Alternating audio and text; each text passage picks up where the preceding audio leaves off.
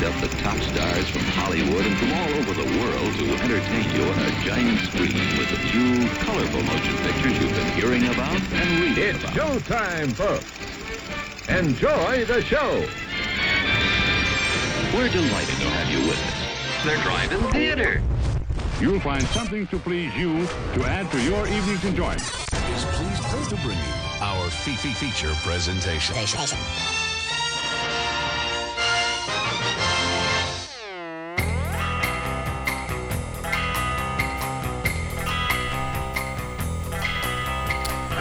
Good evening, everybody. Happy New Year. It is New Year's Day, January 1st, 2024. How about it? And you are tuned in to the Drive-In Speaker Box. I'm your host, Bo, the boom operator. And I am Jake, the grip. And if you're just now tuning in for the first time, maybe, for 2024, you're like, new year, new podcast.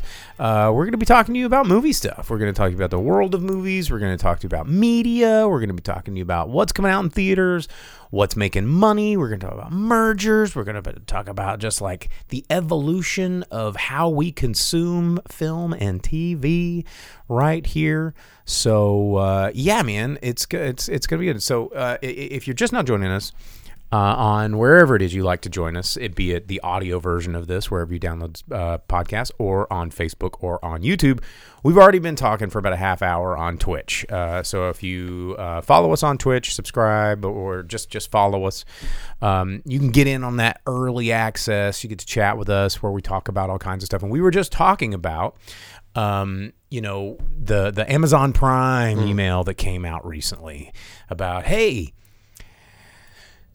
we're going to have ads now. If you want to pay $2.99 more, you can have it without ads. You get premium service. Or you can just keep paying the same old and have it be like Crackle and old Hulu, where it was like an ad every 15 seconds. Like, Wow. I don't know how many ads we're going to see. Original Crackle was you had a block of 3 or 4 commercials in the middle of the movie. Oh, yeah. Yeah, that was the good time. But then they spaced it out where it's like Yeah. once every 15 minutes you got to watch an ad. And the thing that drove me nuts about those is like the technology never worked right. So like I remember doing it on Crackle once and then on Hulu once where it would get to like the first ad and it would play and then it'd go maybe to like the second ad and that would play and kind of freeze and stop and it wouldn't pick up and I'd have to skip back and it was like, no, well now you're starting again, so you got to watch this more ads. And I'm just like, fuck it, I don't want to watch this anymore. Mm-hmm. But Amazon, again, kind of a bait and switch, getting us to be like, oh, we're getting this bonus if we pay for a premium experience that we literally just had. Mm-hmm. Like, and Amazon doesn't need the money. Like, that's the thing that blows my mind. Like, if this was if we're talking about like Night Flight or whatever, like the streaming service I subscribe to, and I don't know why, it's weird. Actually, if you want some really weird stuff to watch, get yourself a Night Flight subscription. That shit's bananas. And it's apparently like, a little bit before our time, a Night Flight was a show that would come on cable television like in the early 80s. It would play a lot of just like weird stuff and music videos and just like indie movies. And, oh, yeah. And so they have their own streaming service I now. forgot that I saw ads for that a couple months back. Yeah, and so I subscribed, and it's pretty dope. Now, if Night Flight was like, hey, times is tough, streaming's hard, give us an extra $2, I'd be like, okay. But Amazon, who's like, profits are an additional extra $1 trillion this year, but we're going to have to ask you to pay $3 more. Isn't Night Flight like, it's like, oh, times are tough for these royalty-free movies that everyone let the copyright lapse on. Is that what it is? They got like music videos and stuff on there too, right? They have a lot of really It's like good stuff. just a very 80s, like early 90s experience. A lot of like stuff that someone would be like, oh, dude, have you seen this? I've got it on VHS. No one has this. And, it's a lot of weird stuff. But yeah, that's, I think, the most insulting thing to me about it is that Amazon doesn't need this money. And, there's no amount of talking me out of the economics of Amazon. Like, fuck you, Bezos. You've got this money. Like, you personally have this money. You could give us all free streaming media forever and it'd be okay. Yeah, it's something like he could give every person 10 grand and it not even matter to him. No, Like, no. you ever see He'd those still things be about a the numbers where it's billionaire. like the things they could do that would have no effect on them whatsoever? My favorite one was like, if you were around when Jesus was here and you made $15,000 every day, and fast forward to now, you still wouldn't even be close to how much Bezos makes. Yeah, I've read those stats and stuff before. It's like, yeah, you could have, been alive for 2,000 years or been on the Mayflower or like whatever the hell, making X amount of dollars every day and live to now and still not even have a fraction of what he has. It's crazy. So your price hike, get out of here with that. But, it does show how powerful corporate everything is, and it kind of brings me into one of the news points that I wanted to mention about. It's wild, right? It's 2024. Yep. Which means Mickey Mouse, Steamboat Willie should technically be in public domain now. I mean, they're streaming it all over the place, but Disney is like, you know what? Actually, no. And we talked about this a while back. We're like, let's see how this pans out because Disney is not going to allow this. Mm-hmm. And, everybody already knows how Disney's like locked away a bunch of, a couple of decades worth of stuff from public domain, all for preserving its ownership, of Mickey Mouse or whatever. But then there was the Copyright Term Extension Act of 1998, which they kind of loosely call the Mickey Mouse Protection Act. Did extend a little bit of copyright protection, but it's a weird, like, nuanced issue that Disney's got their finger on. And if you kind of read and follow this, they're not going to let this go because, again, going back to how times are changing and technology is getting to the point where we can archive so much and keep our freaking fingers on it so tightly that I think a lot of this stuff is never going to hit public domain. Maybe. But have you guys been keeping up with any of this? The only thing close to it that I've really paid attention to is that there's supposed to be a new video game, a first-person shooter game that has all like Steamboat Willie looking characters in it. It's a black and white mouse like FPS thing done kind of like Cuphead. Oh, there's a lot of stuff getting introduced right now. That there's a whole bunch of like registered trademarks coming out right now that have a Steamboat Willie looking deal. So it's going to be really interesting to see how many of those start entering the sphere and saying like, no, this is like Steamboat Willie. That's public domain. That's so old. And they go, it's pretty close to Mickey Mouse. It's kind of like how here locally, we live in Northwest Arkansas, Fayetteville, Arkansas, home of the Arkansas Razorbacks, if you're into college football. But they're very protective of, the Razorback, obviously. But if you get something even close, like a red pig, they're like, oh, no, lawyers. And it's like, well, if I was just a dude and I copyrighted like a red pig and then some other dude was like, well, I made a darker red hog, it would fucking fail in court, right? But because these people with all this money and influence are like, no, it's pretty close. So little guy, get out of here. We're going to make sure you get squashed. And I think that's going to happen with Disney. So Velvet Santa on Twitch asks, do you think Batman or Superman will ever hit public domain? I doubt it. I think that just gets renewed so often and kept up with because it's new issues are published on each title at least monthly. And both of those characters probably have multiple titles, so they're getting released every week by DC in publication. So I'm sure there's something there. Yeah.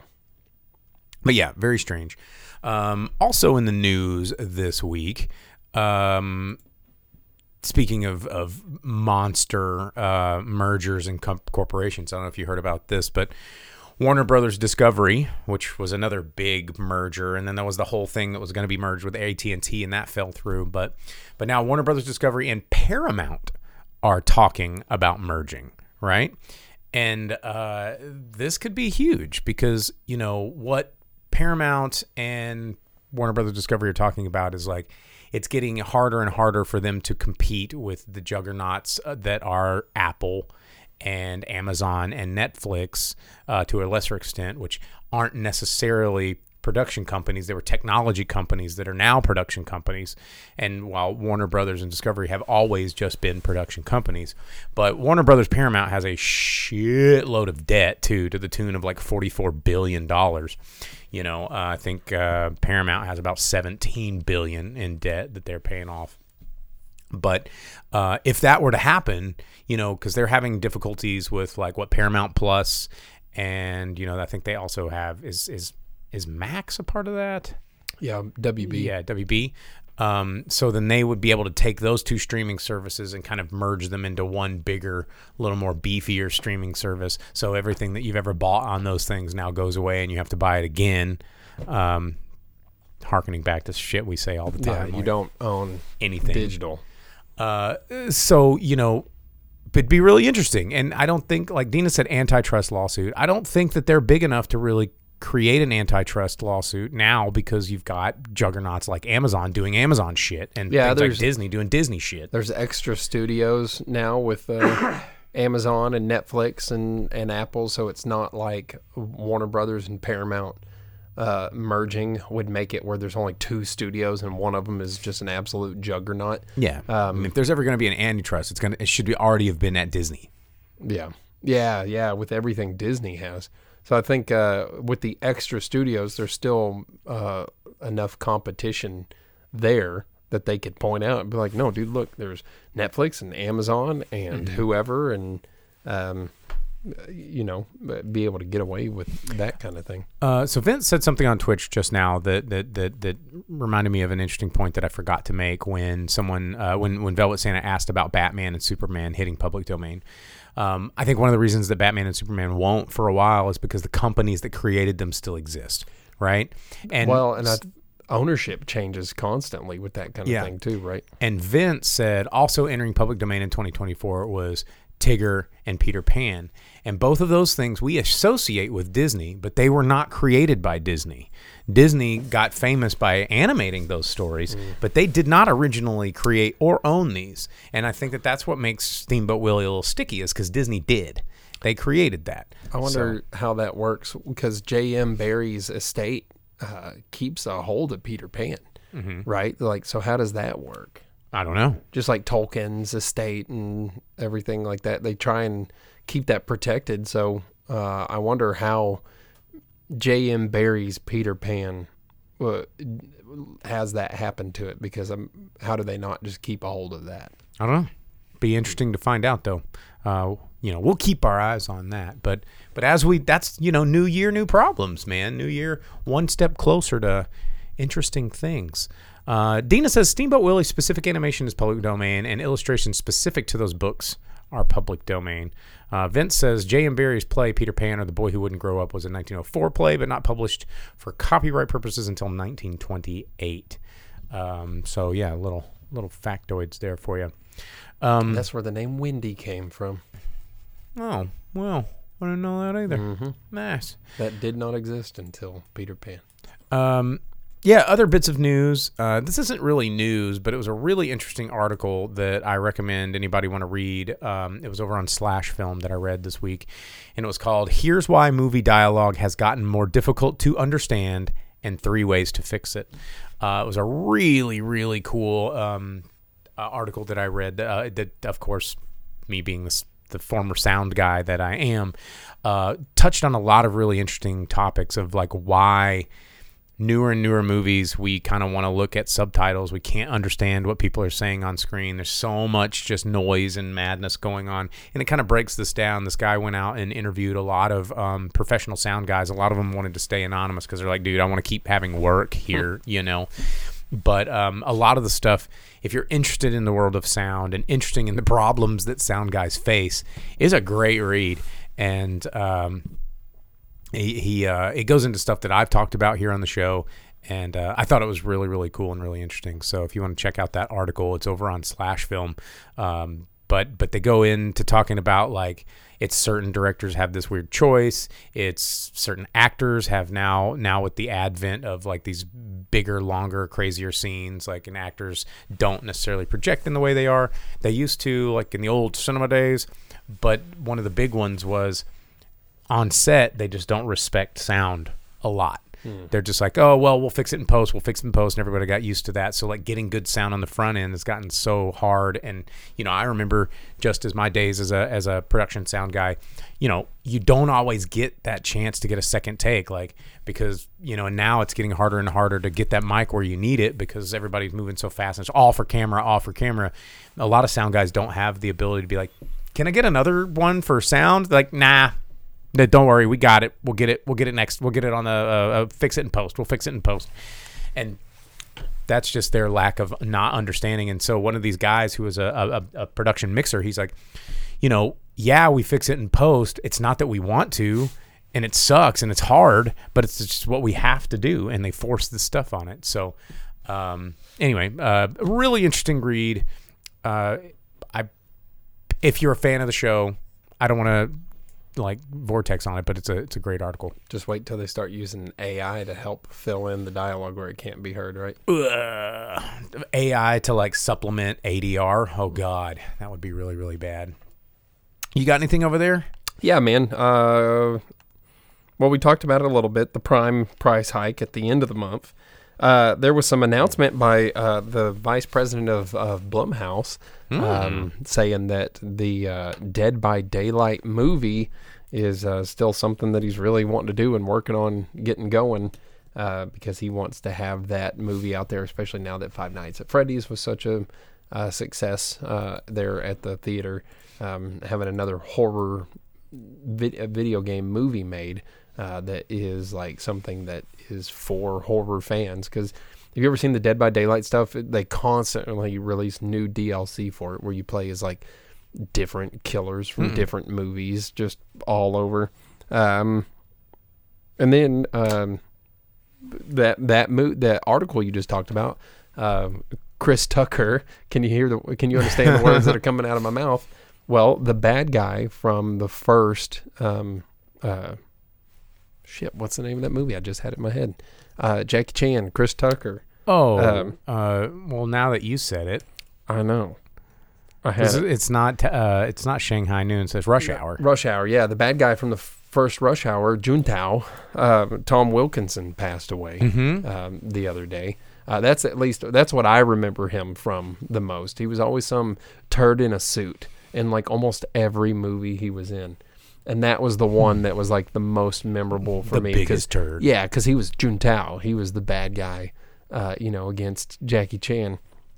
And then something that was kind of interesting is that even though Aquaman has not been doing very well at all at the box office, right, by comic book standards kind of a thing, and it's 2 weeks out, has brought in like over $200 million at the global box office, which beats the Marvel's entire theatrical run. Damn. Because globally it made like just under $200 million. Damn. And so even though Aquaman's not doing great, and everyone likes to talk about how it's Aquaman sinks, or however they word those articles. People just like to hate on DC. I've said this before. I think it's more fun for people to hate on DC than it is to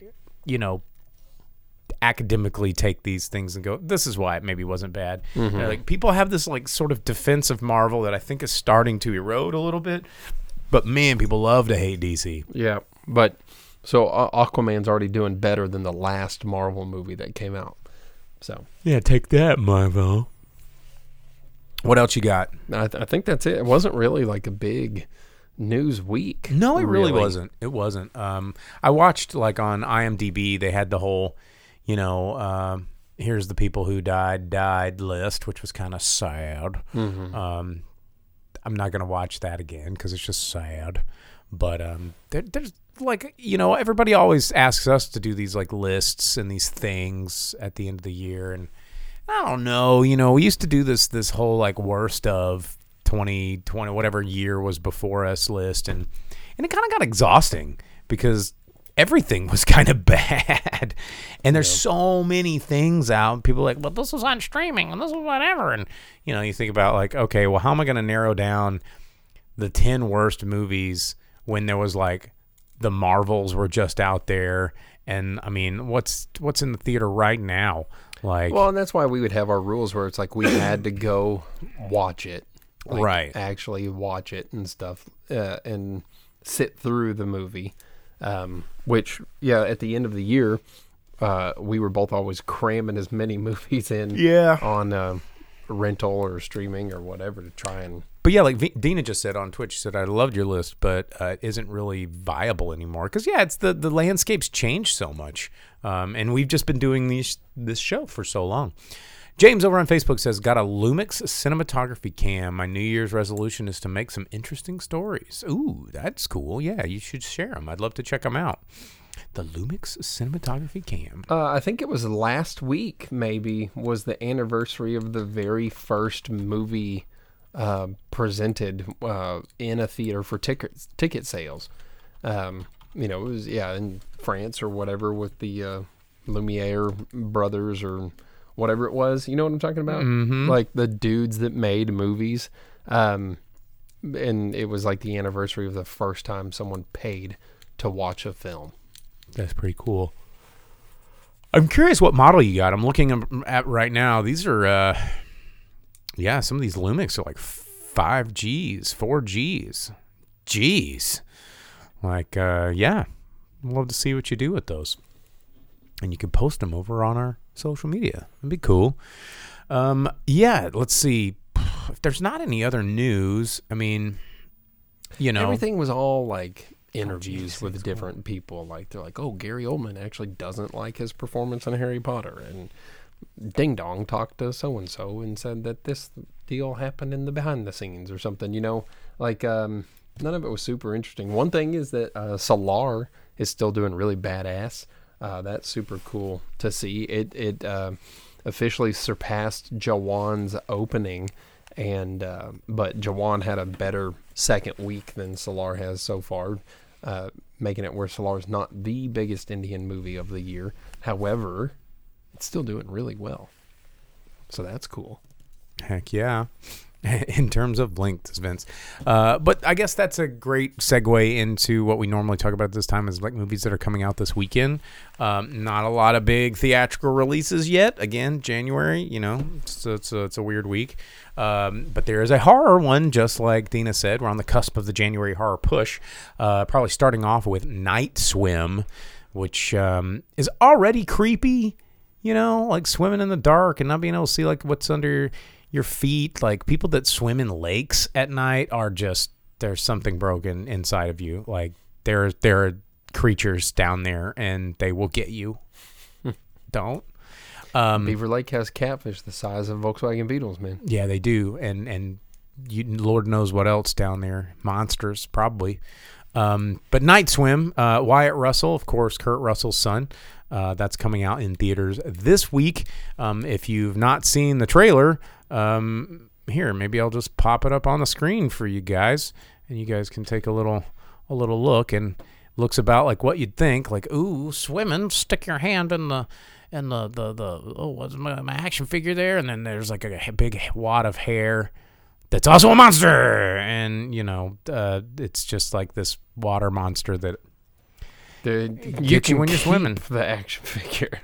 Yeah. So that was a weird fear that I actually had when I was a kid. Like I was always a really good swimmer, and I was not afraid of swimming. But this is about like a pool that has like a creature in it that has like a thirst for blood or something. And I don't know, it seems a little stupid. But I was always afraid of like, man, if I'm swimming by myself in the deep end at night, even though I can see the floor, there might be something down here and it might get me. And I'm wondering if the people that came up with this movie had the same fear.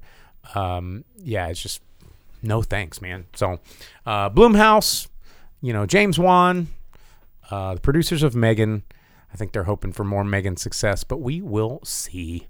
So that is coming out. It's kind of weird that it's just in someone's backyard or whatever.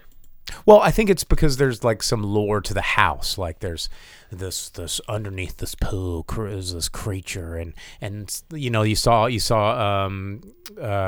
what's his name, Wyatt Russell, like cut his hand and he got a little blood, and the pool was like human blood. Yeah, but like after one or two weird things, who's gonna be like, let's keep the pool going?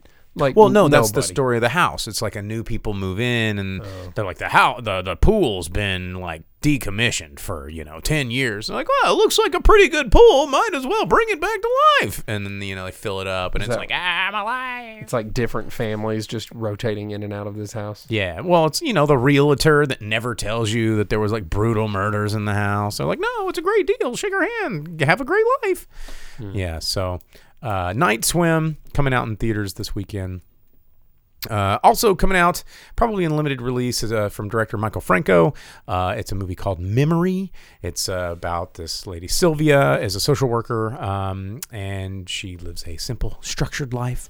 It's kind of blown all to pieces when Saul follows her home from their high school reunion. Their surprise encounter profoundly impacts both of them as they open the door to the past. So, there's olive branches on this one, so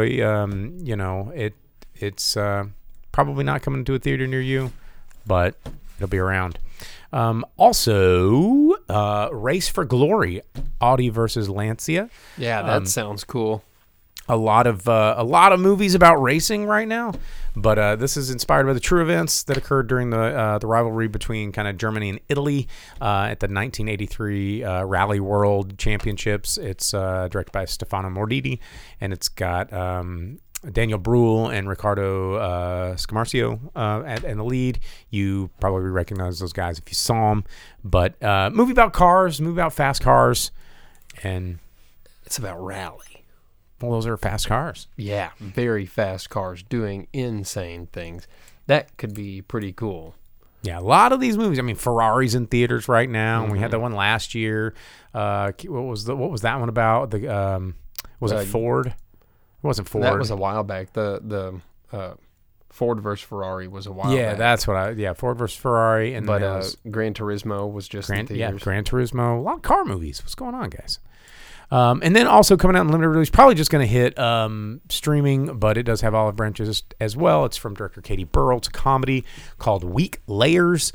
It's about some party-loving best friends set out to win a ski movie competition, and an uproarious comedy that takes on the male-dominated ski industry, which I wasn't aware of until just now. Yeah, there's here. I'll pull it up, and it's like. It looks like a ski party movie. There's like, here's the group of friends. One of them's crazy. One of them's the jock. One of them's the party animal. One of them's the hornball. And then, they're doing...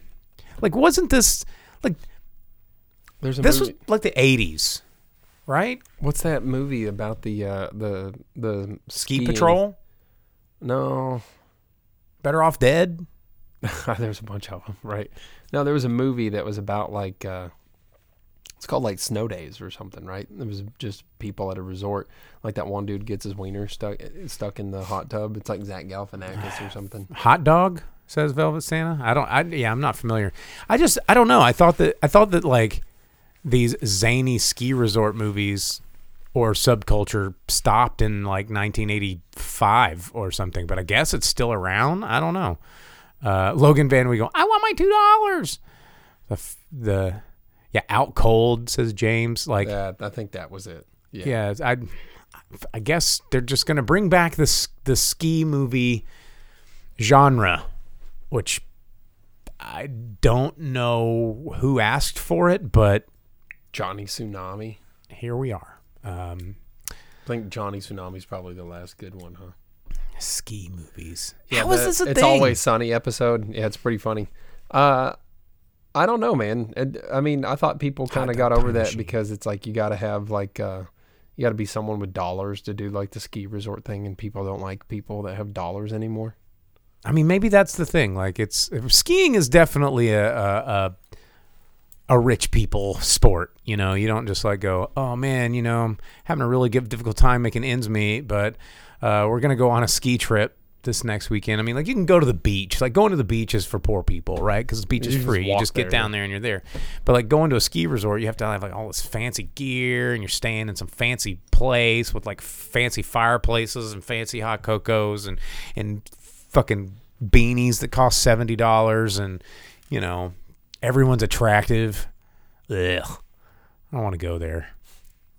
Yeah, Velvet Sin says pickleball is annoying too. And James says ski ninjas. Let's see that. I'm okay with this. Let's see some ski ninjas. PN says Hot Tub Time Machine. Yeah, Hot Tub Time Machine was kind of a ski movie. It was a little bit of a ski movie. A little bit, yeah. Also had old Better Off Dead dude. John Cusack? Yeah.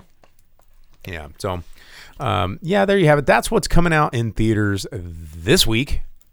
You can check it out if you want. Not Alice, she says, I think a lot of the ones from childhood were rich guys versus the workers type plots. Oh, yeah. Every time.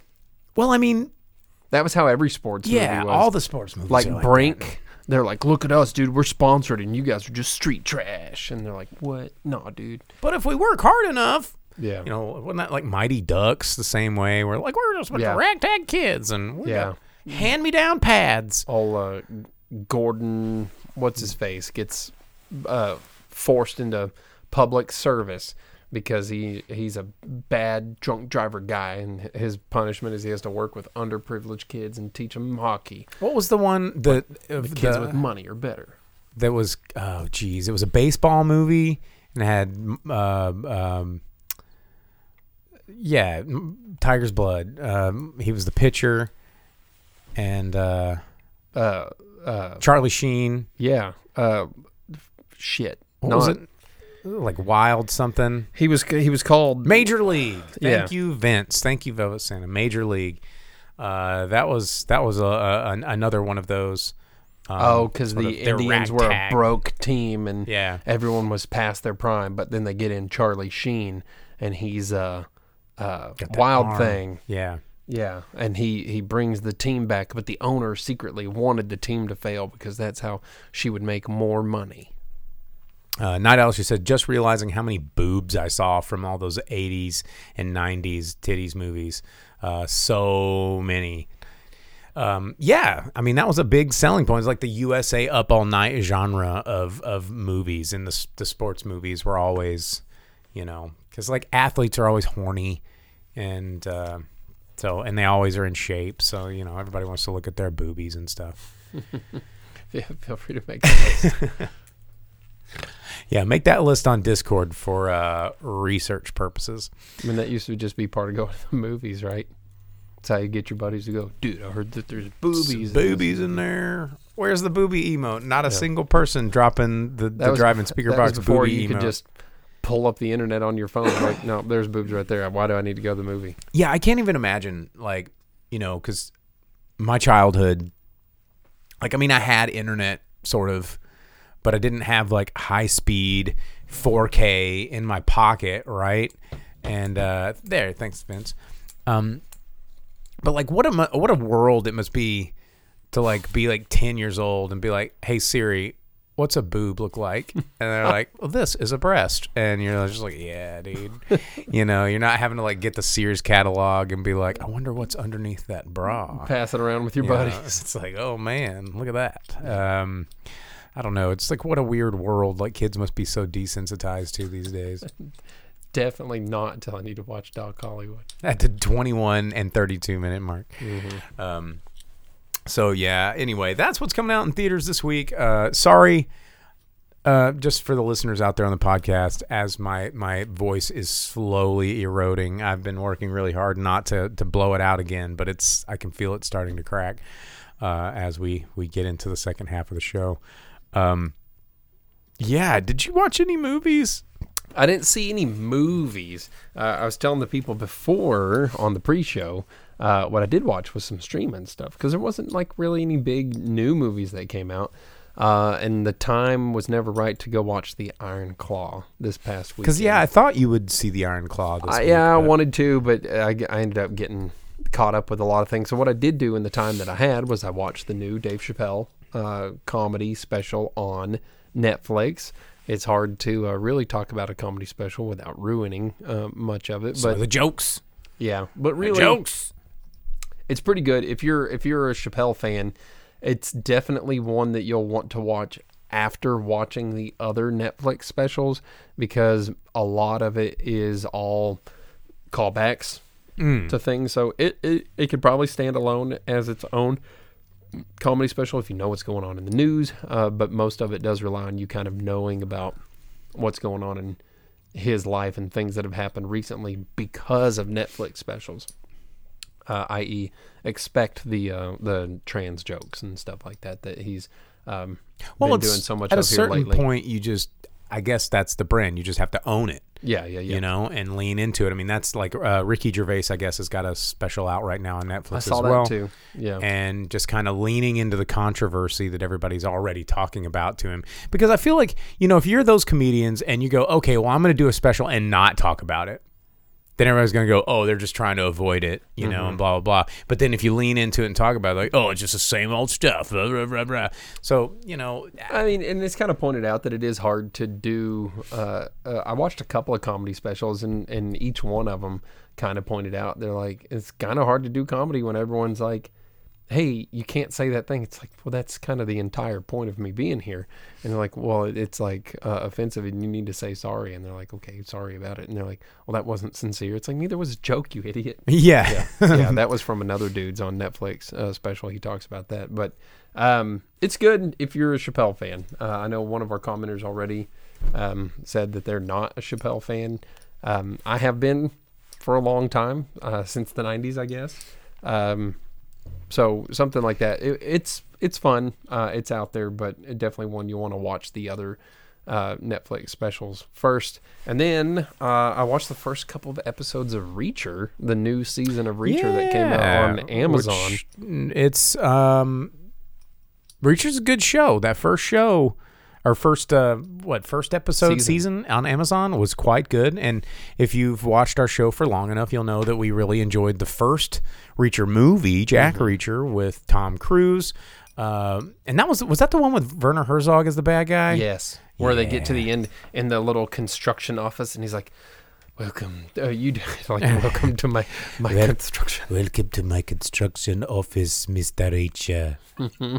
You will be nailed to the floor for the rest of eternity while you watch your soul slowly strip from your body in pools of blood that you cannot fathom." Yeah. Just a very, and he just came out of nowhere too, because like Reacher comes in this like construction office at the end of the movie. Whoa, Mr. Reacher. Yeah, and he's just like sitting in the shadows, like, and he's like has like I've one been eye. expecting you. Yeah. That was the first one. Pretty good movie. For anything with Werner Herzog, like Werner Herzog is such an interesting cat. Like he's an amazing director. I wouldn't say he's a talented actor, but he's like one of those dudes that you just go, but he's so cool. Put him in the movie, and you do, you know, because he's Werner Herzog. Yeah. But before I talk about Reacher too much, Dina says something about like needing to make a special trip to watch Iron Claw still. She might need a good cry. That's one reason I'm really not like super just ramped up about it, is because it's like I like wrestling. I've been a wrestling fan. I know what happens with the Von Erichs, and I know like the real tragedy of things. And it's one of those things where it's like I know it's going to be a bummer. There's probably cool scenes, you know, I'm gonna be like, oh yeah, Freebirds and Ric Flair and all that kind of stuff, but I'm also gonna be super bummed. So it's just like it's hard to find yourself in the mood to just get bummed out super hard, you know. But Reacher, the new season, I've gotten a couple episodes in on it, and it is it's just as good as the first one.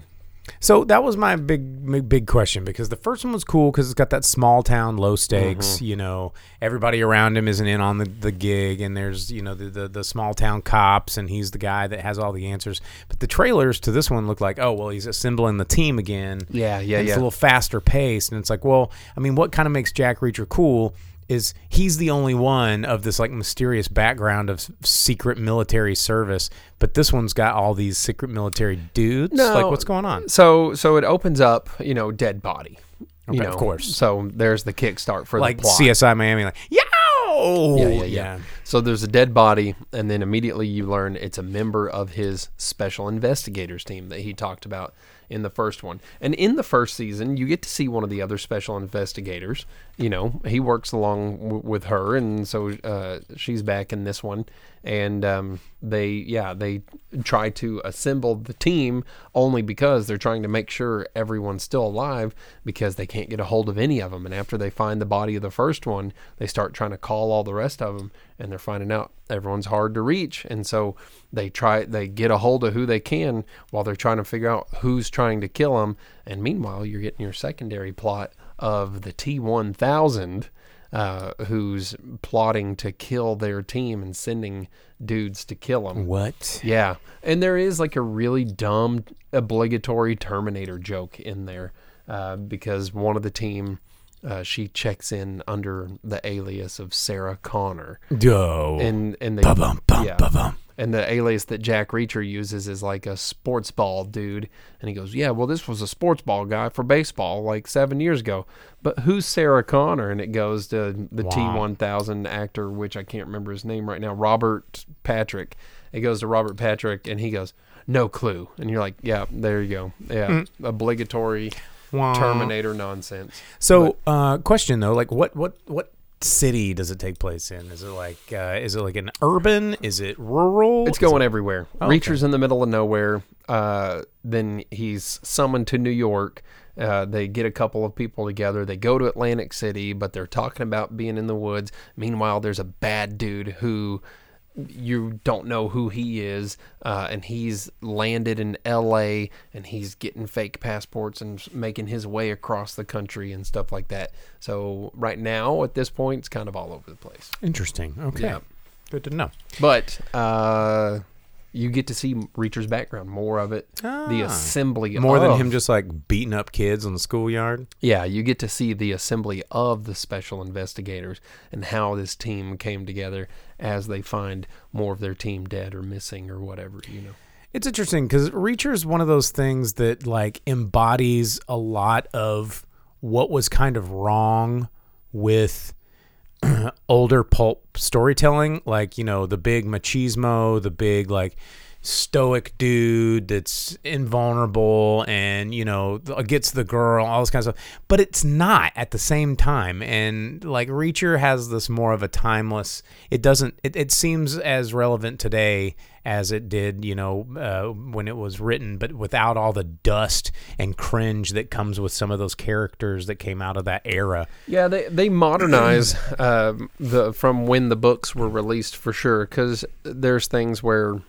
in the book you can tell that it was probably, they found a photo frame and there's these pictures in it and stuff, and there's things like that, which is part of what drives the plot, is these people having pictures. And he of goes, his butt, as Mark Landry says on YouTube. A lot of seeing his butt, because look at it. well, but they're like, who puts pictures in frames anymore? Like, who does that?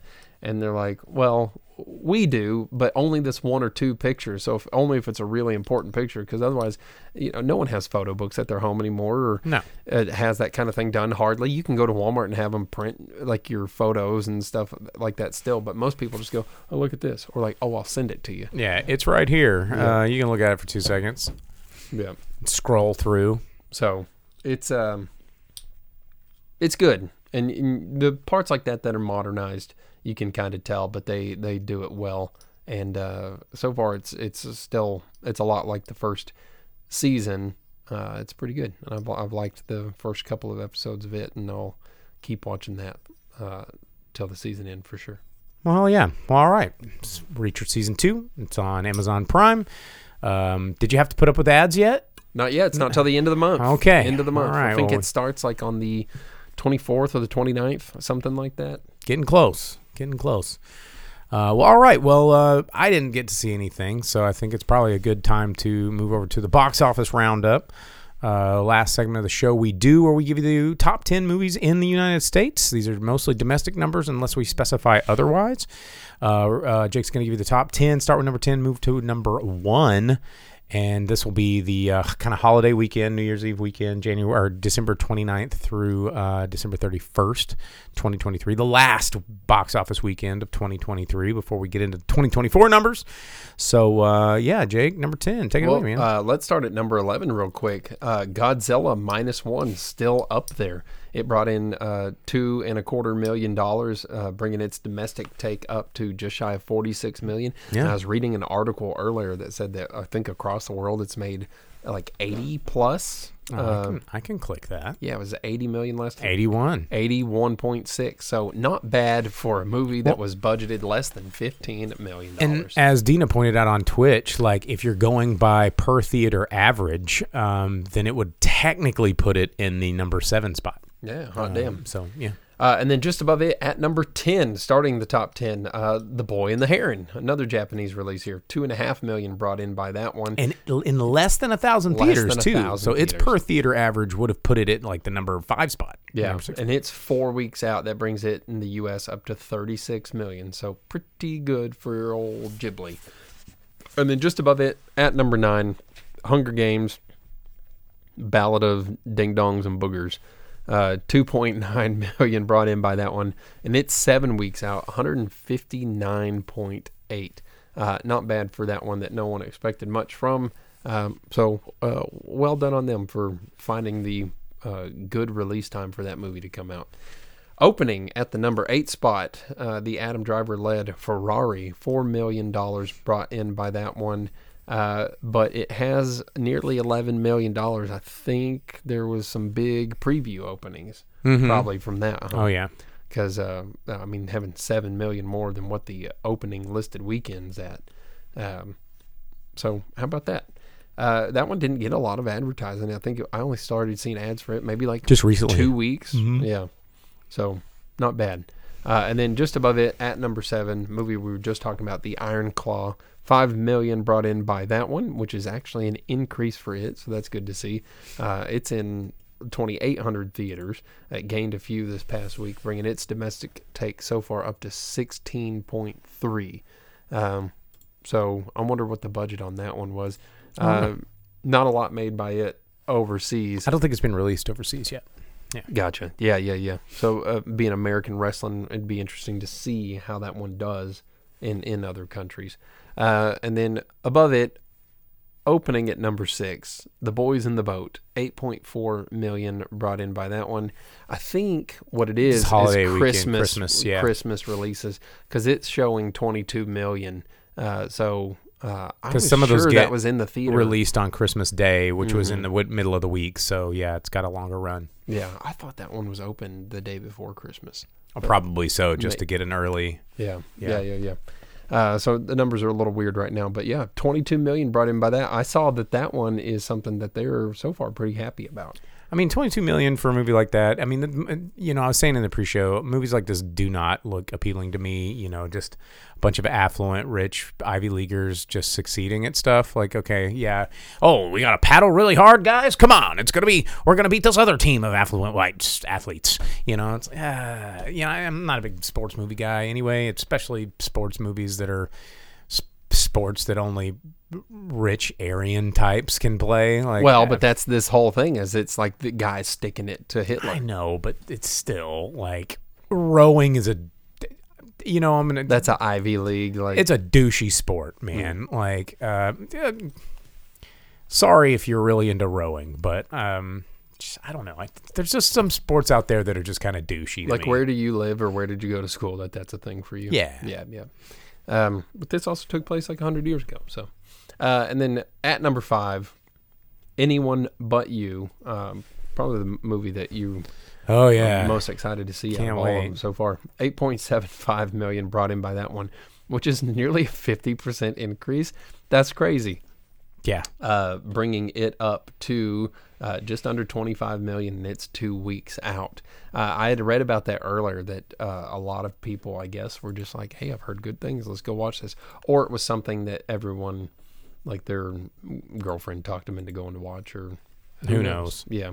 But opening on Christmas Day, so this is its whole take. In the past weekend, it brought in $11.7 million. But for Christmas up to the past weekend, its domestic take has been $44 million for The Color Purple. Doing very well. Musical edition. Mark Landry says, looking forward to the new sports movie about the Uruguay rugby plane crash cannibals. I'd watch that. Okay, number 3. Number 3, Migration, holding that number 3 spot. $17 million brought in by it, and it's 2 weeks out.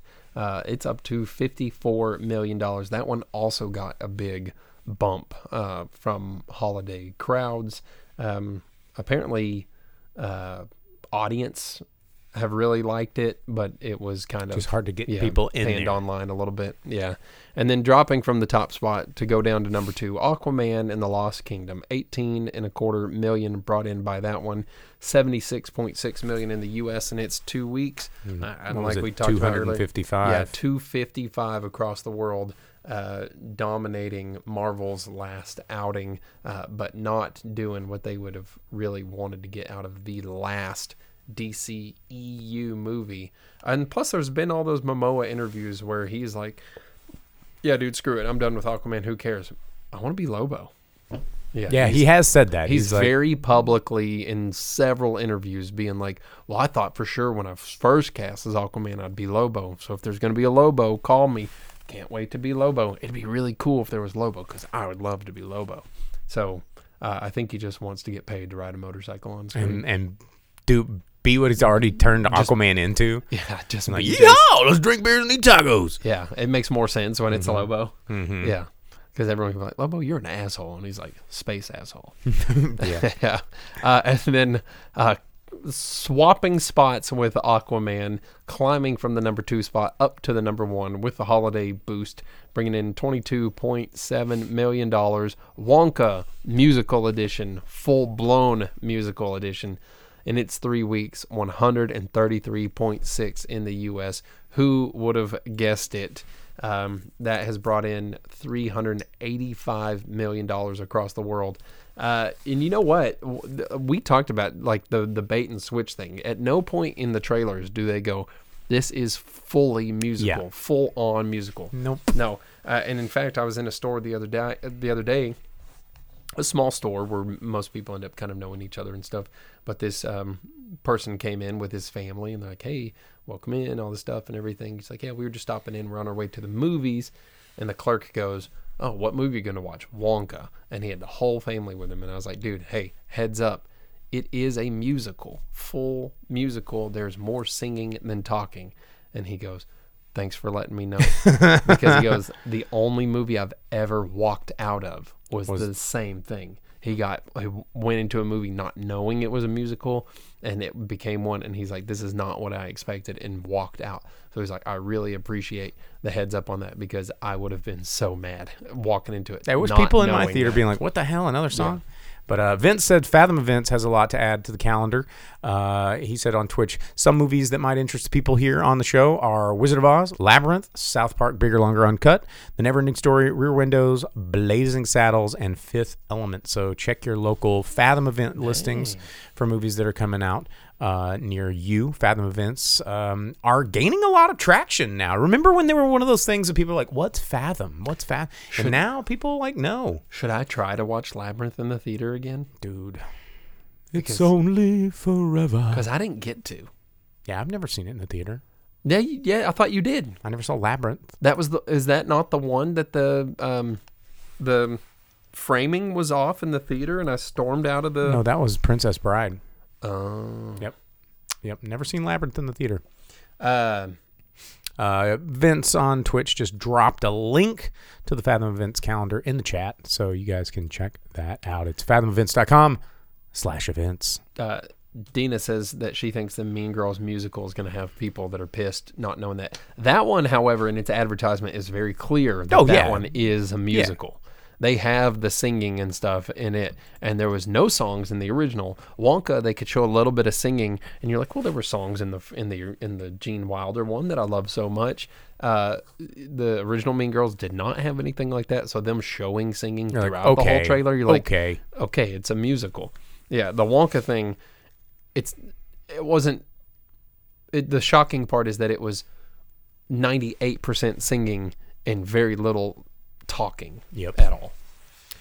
Well, all right, guys. Well, that sums it up. That's your box office report, and that's our show, guys. Thanks for tuning in.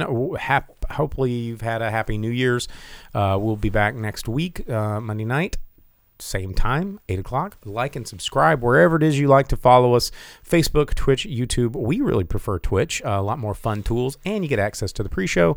But if you don't want to look at all of this, don't want to see these comments, don't want to participate, you can always download the audio version of this podcast wherever it is you download podcasts.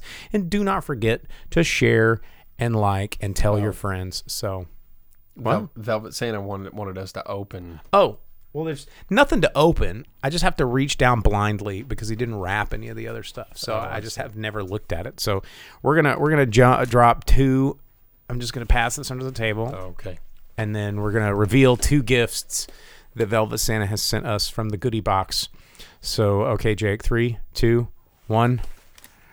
VHS cassette copy of the Flintstones. And you got a VHS cassette copy of Johnny Mnemonic. I like that VHS cassette case where it this Nickelodeon VHS. Yeah, but look at where the tape goes into his forehead and becomes a part of the cover art. That's pretty cool. A pulse pounding cyber slam. A pulse pounding cyber slam. Yeah, it's like an open case. Oh, too. Geez. This is prehistorical hysterical. Great fun. The Flintstones is fun, says Time Magazine.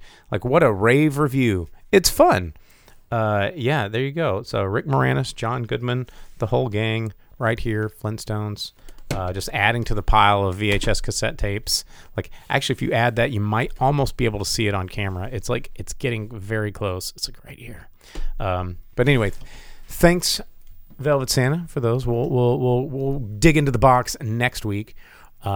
Silly question, but can you guys play them? I have a VCR, I just don't have it hooked up. Yeah, I can dig the VCR that I have out at some point for sure. Yeah, maybe I'll hook up a VCR to one of these things and I'll just put it in the background, and it'll roll during showtime. That could be fun.